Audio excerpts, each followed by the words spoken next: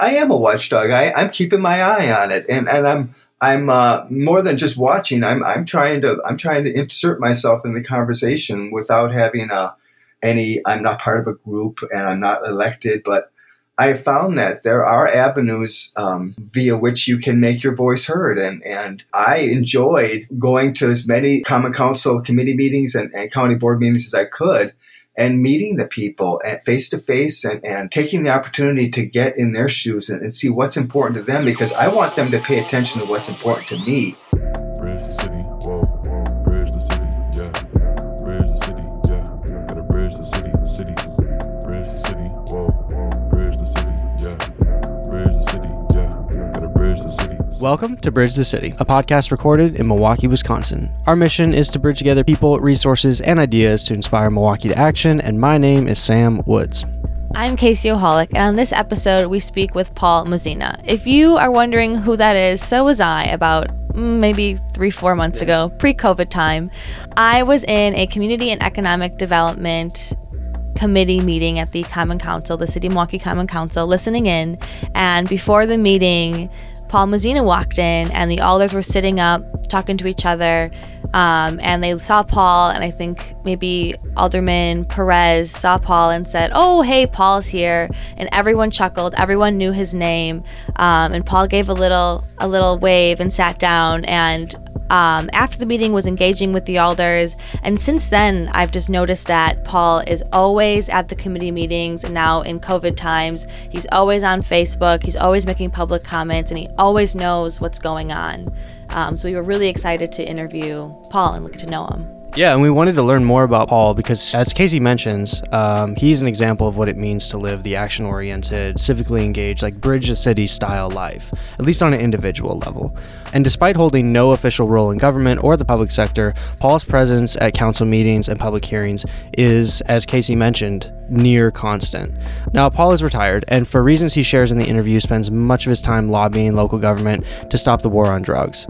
In our time together, we don't get too much into the history or the policy minutia of the war on drugs, but in the show notes, we included some ways to connect with Paul, read his writing, and of course, watch him in action at local government meetings. Paul serves as an example of someone who continues their engagement after the protests are over, after the petitions are signed, and the media coverage wanes. And while we don't all have the capacity to put in the time and effort that is necessary to fulfill this role, as a society, we rely on Paul and others like him to hold our electeds accountable. In this interview, we introduce Paul, learn more about his life and how he is making a difference, just as all of us can in local politics. Before we pass the mic to Paul, we want to remind you that if you want to stay up to date for how you can best get involved in your Milwaukee community, subscribe to Bridge the City from wherever you get your podcasts to get new episodes dropped into your feed regularly.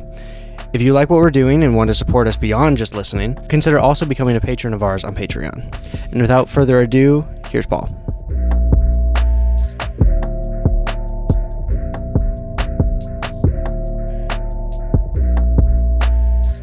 My name is Paul Mozina. I'm a 63-year-old dude, and I've had a few life experiences, and probably what is most relevant of those experiences for this particular interview is my experience with the war on drugs from the time I discovered cannabis when I was 15 and got into a whole mess of trouble.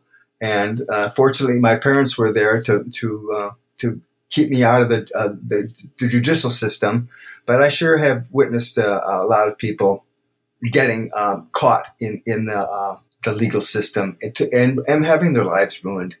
And that has made an indelible impression on me. I mean, I grew up, I watched the war on drugs progress, and I know the harm it's causing. And that's my motivation today is to talk to people about it, educate people about it. Let's look at the damage. Let's have a conversation about what this is doing to us as a people, and that's what's really motivating me. Paul, you are often spotted at council meetings at the city and county level, and we mentioned off air that after undergoing cancer treatment, retiring from the DNR, you really took up a role in local politics at the city and the county, but still as a civilian after your retirement.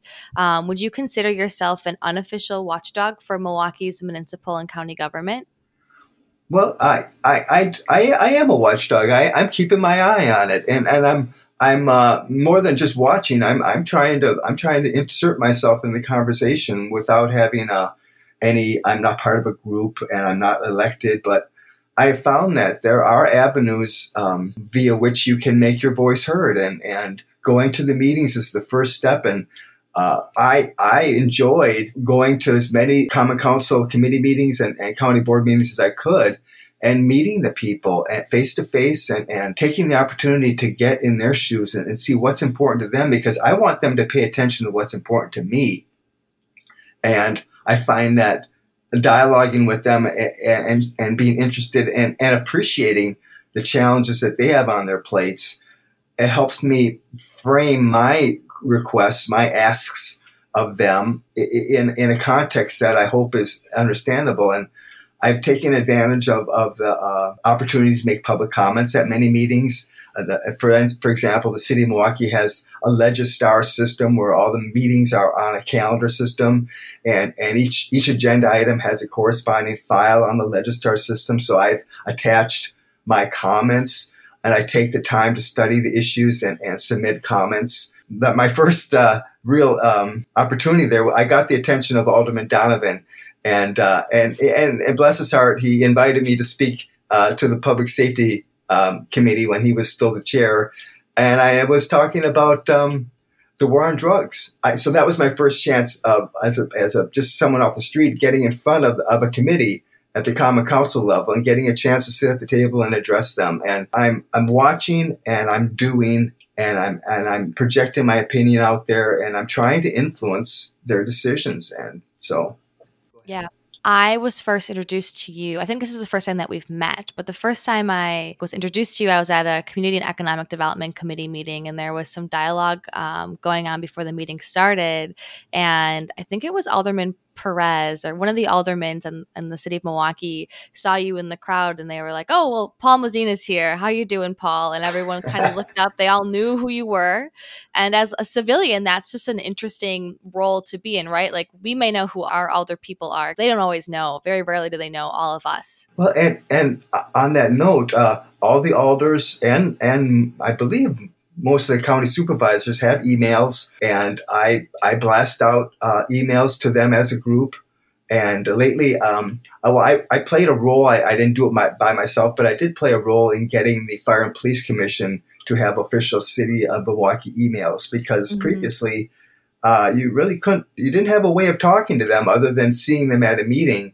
And there was issues with the executive director not forwarding communications. If I were to send an email to fpc@milwaukee.gov and say, "Would you please forward this to the commissioners?" they weren't getting forwarded, and I kept pushing the issue, and eventually Griselda Alderete, the current executive director, did make a move on that, and now all the commissioners have a government email. So I've been sending communications out to the mayor, all the alders, everybody on the Fire and Police Commission, and the city attorney. They can't all ignore it. And with the changes with the COVID stuff, it's not like it used to be. I mean, I would be at Common Council meetings or county board meetings, and I'd be the only person in the audience that did work for the city or the county. And I'm making eye contact with them. I'm talking to people that are presenting, and I catch them in the hall, and I say, "What about this? What about that?" And I was collaring the alders and the county board supervisors before and after the meetings, asking them questions and engaging with them. That's all gone now. It's this virtual. For example, the Fire and Police Commission is meeting tomorrow. And I want to weigh in on the asset forfeiture standard operating procedure that they're going to be discussing, but they've decided that they're not going to have any public comments. There's no technical reason why they can't, but they don't want to. They're not doing it, and they're not going to be. They won't even be letting people in the city hall. I guarantee you, by about 4:30, they're going to be watching the door. They're not even going to let people in the building. Okay, and they're not going to be taking public comments. They're not allowing people virtually to comment. It's wrong. It's very wrong. And whereas the Common Council, and I take my hat off to Alderwoman Marina Dimitrievich, who has just been a really powerful and positive impact on the Common Council. she set the tone by welcoming people to participate in the public comments. And in fact, when on June 25th, when Ms. Alderete's reappointment by the mayor to be the executive director came before the Public Safety Committee, I reached out to the alderwoman and I said, "Can you please make this open to the public?" And she did, and there were numerous people that contributed, and it was, so I'm trying to do the best I can, and I'm submitting documents to all the interested people, and I'm getting my documents attached to Legistar. People aren't aware of that always. You can send a document to the city clerk, Jim Osarski, and say, "Would you please attach this to the file?" For any issues that are coming before you, and send emails to these alders and reach out to them and try to do the best you can, because this virtual world it's requiring a different tactic for leveraging.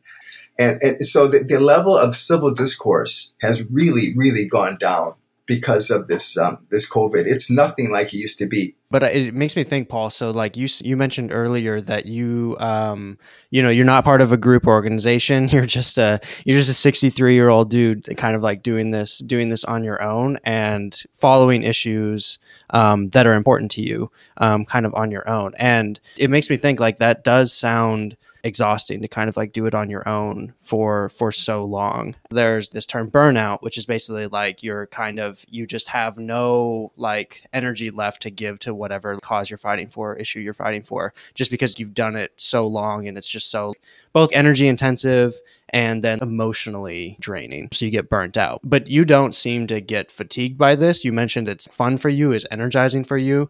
Do you have like any kind of tips for someone who's like starting to feel those burnout? Oh, I don't know how much longer I can do this.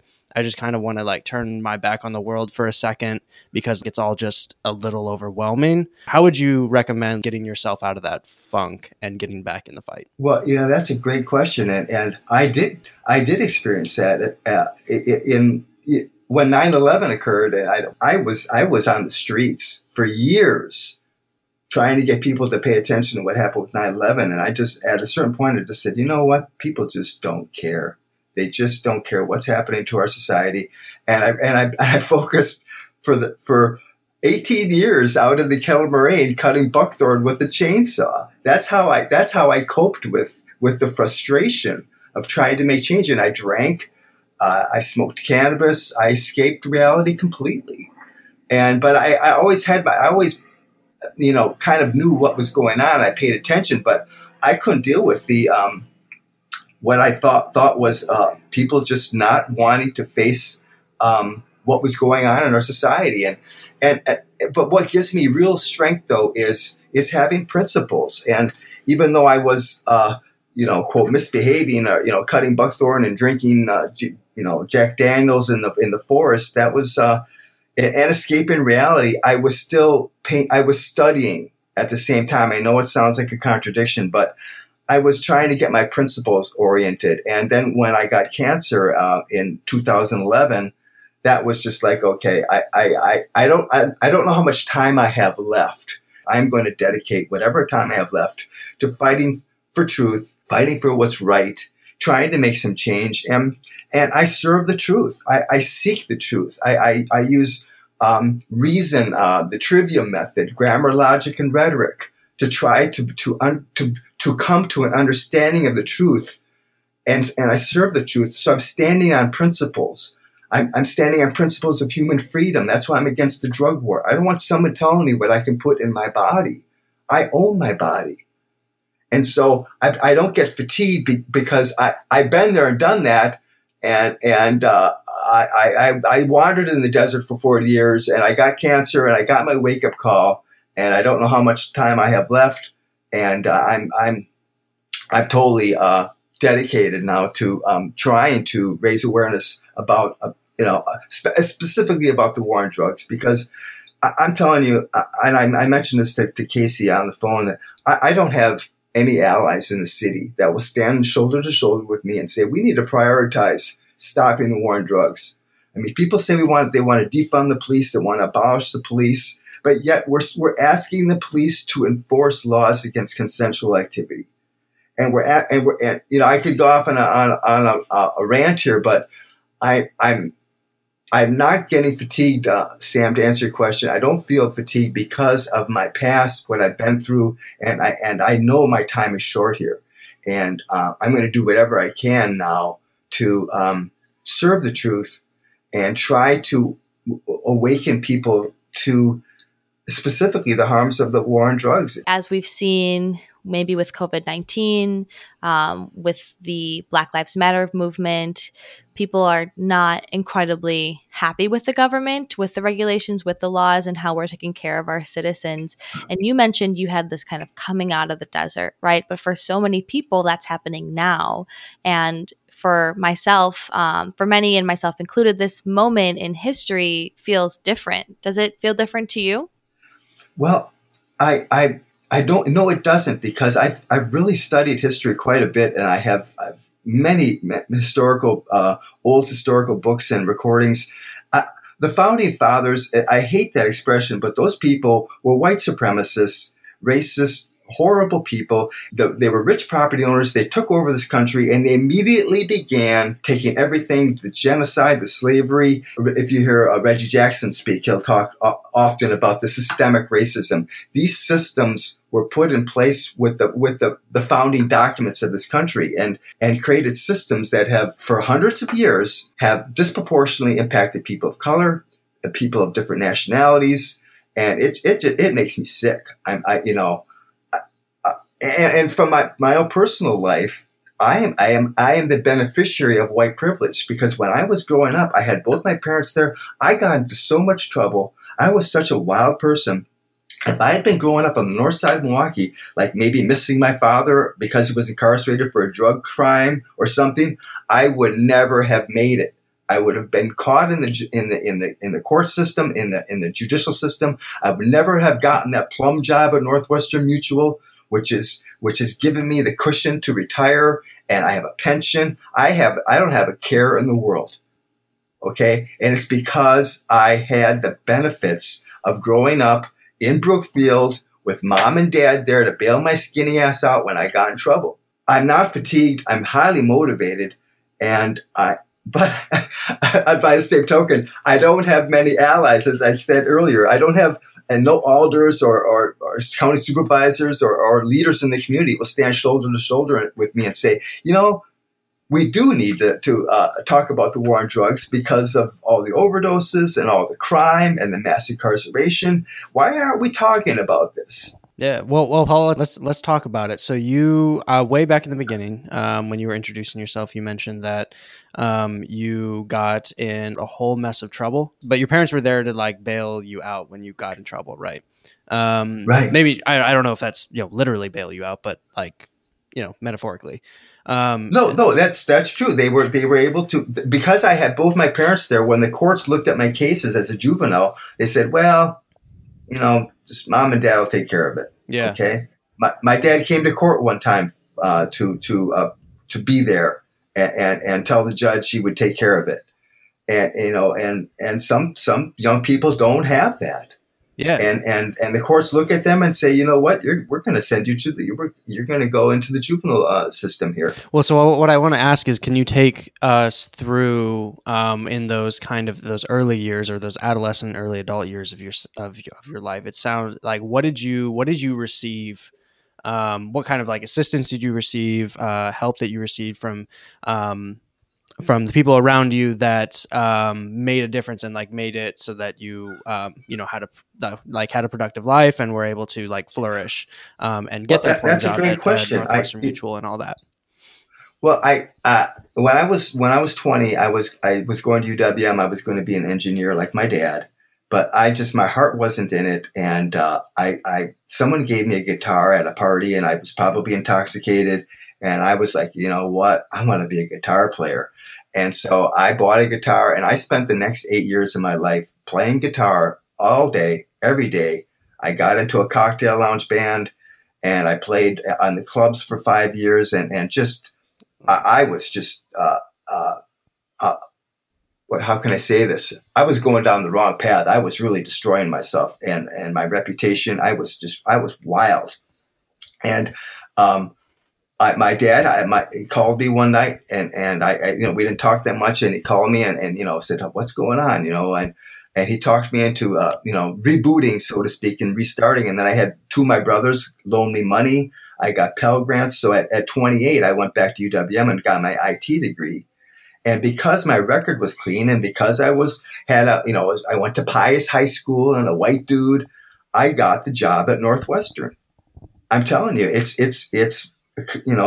everybody doesn't get that same breaks that I got, and that's how I was able to make it through. And I did work hard. I worked extremely hard at my job, and I was very successful at it. But I got some breaks along the way that not everybody gets. Yeah.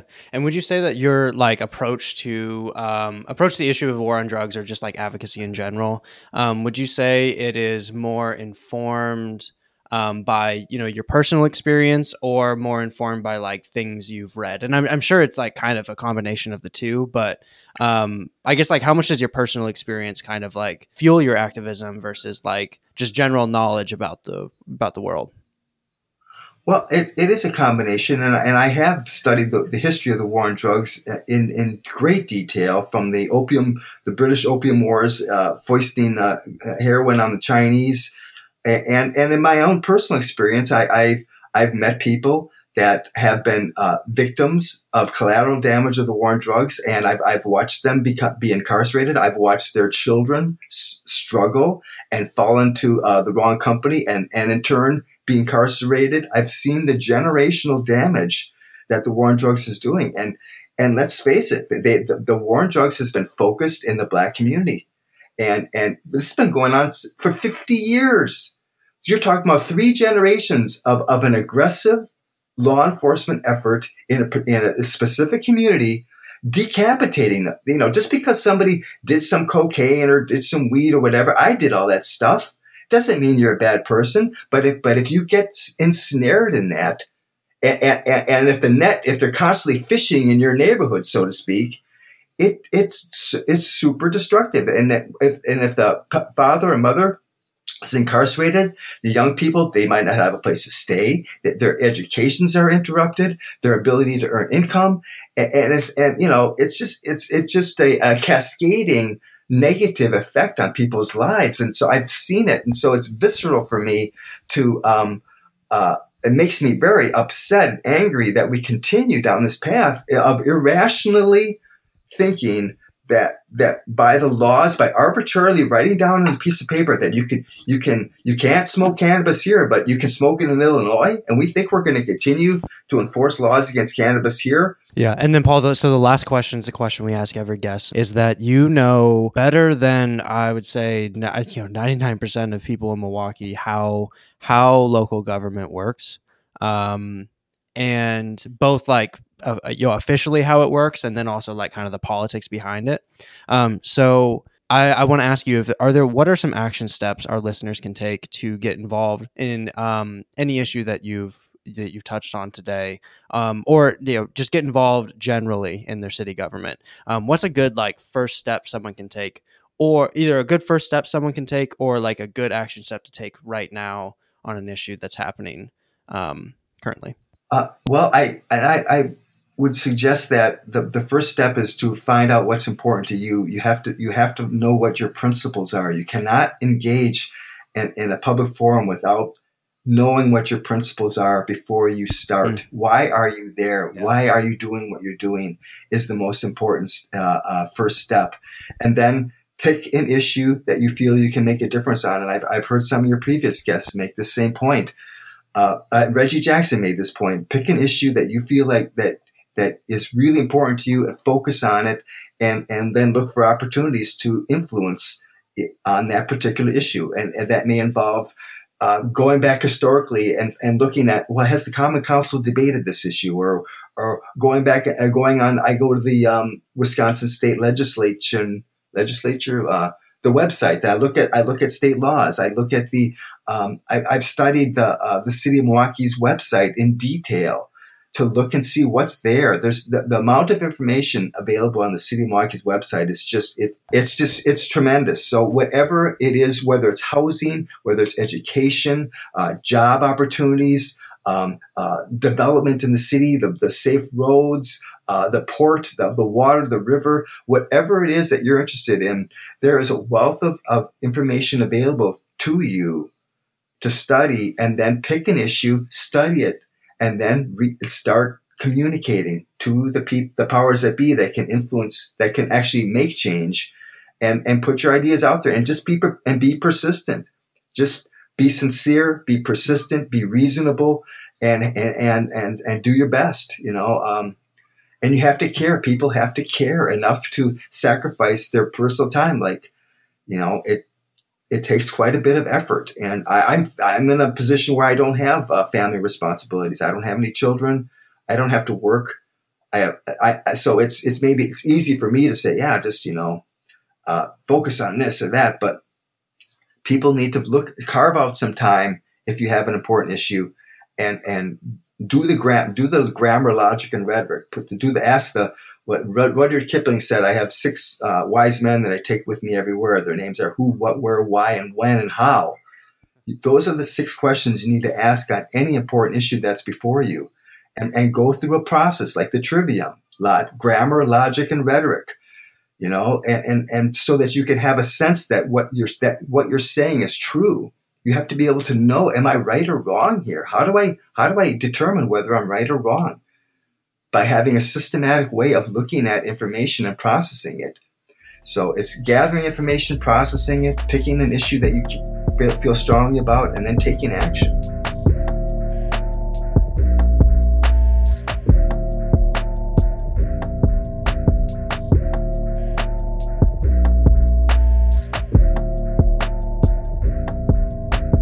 Thank you again to Paul Mozzina for joining us. We had a great time learning more about one of Milwaukee's own. And if you like what we're doing, consider becoming a patron of ours on patreon.com/bridge to city at the 414 level. We're all still volunteers here, and supporters like you are what keeps this going. And if you like what you hear and you have suggestions on who we should interview or what topics we should cover, give us a shout. As always, let us know how you are helping bridge the city.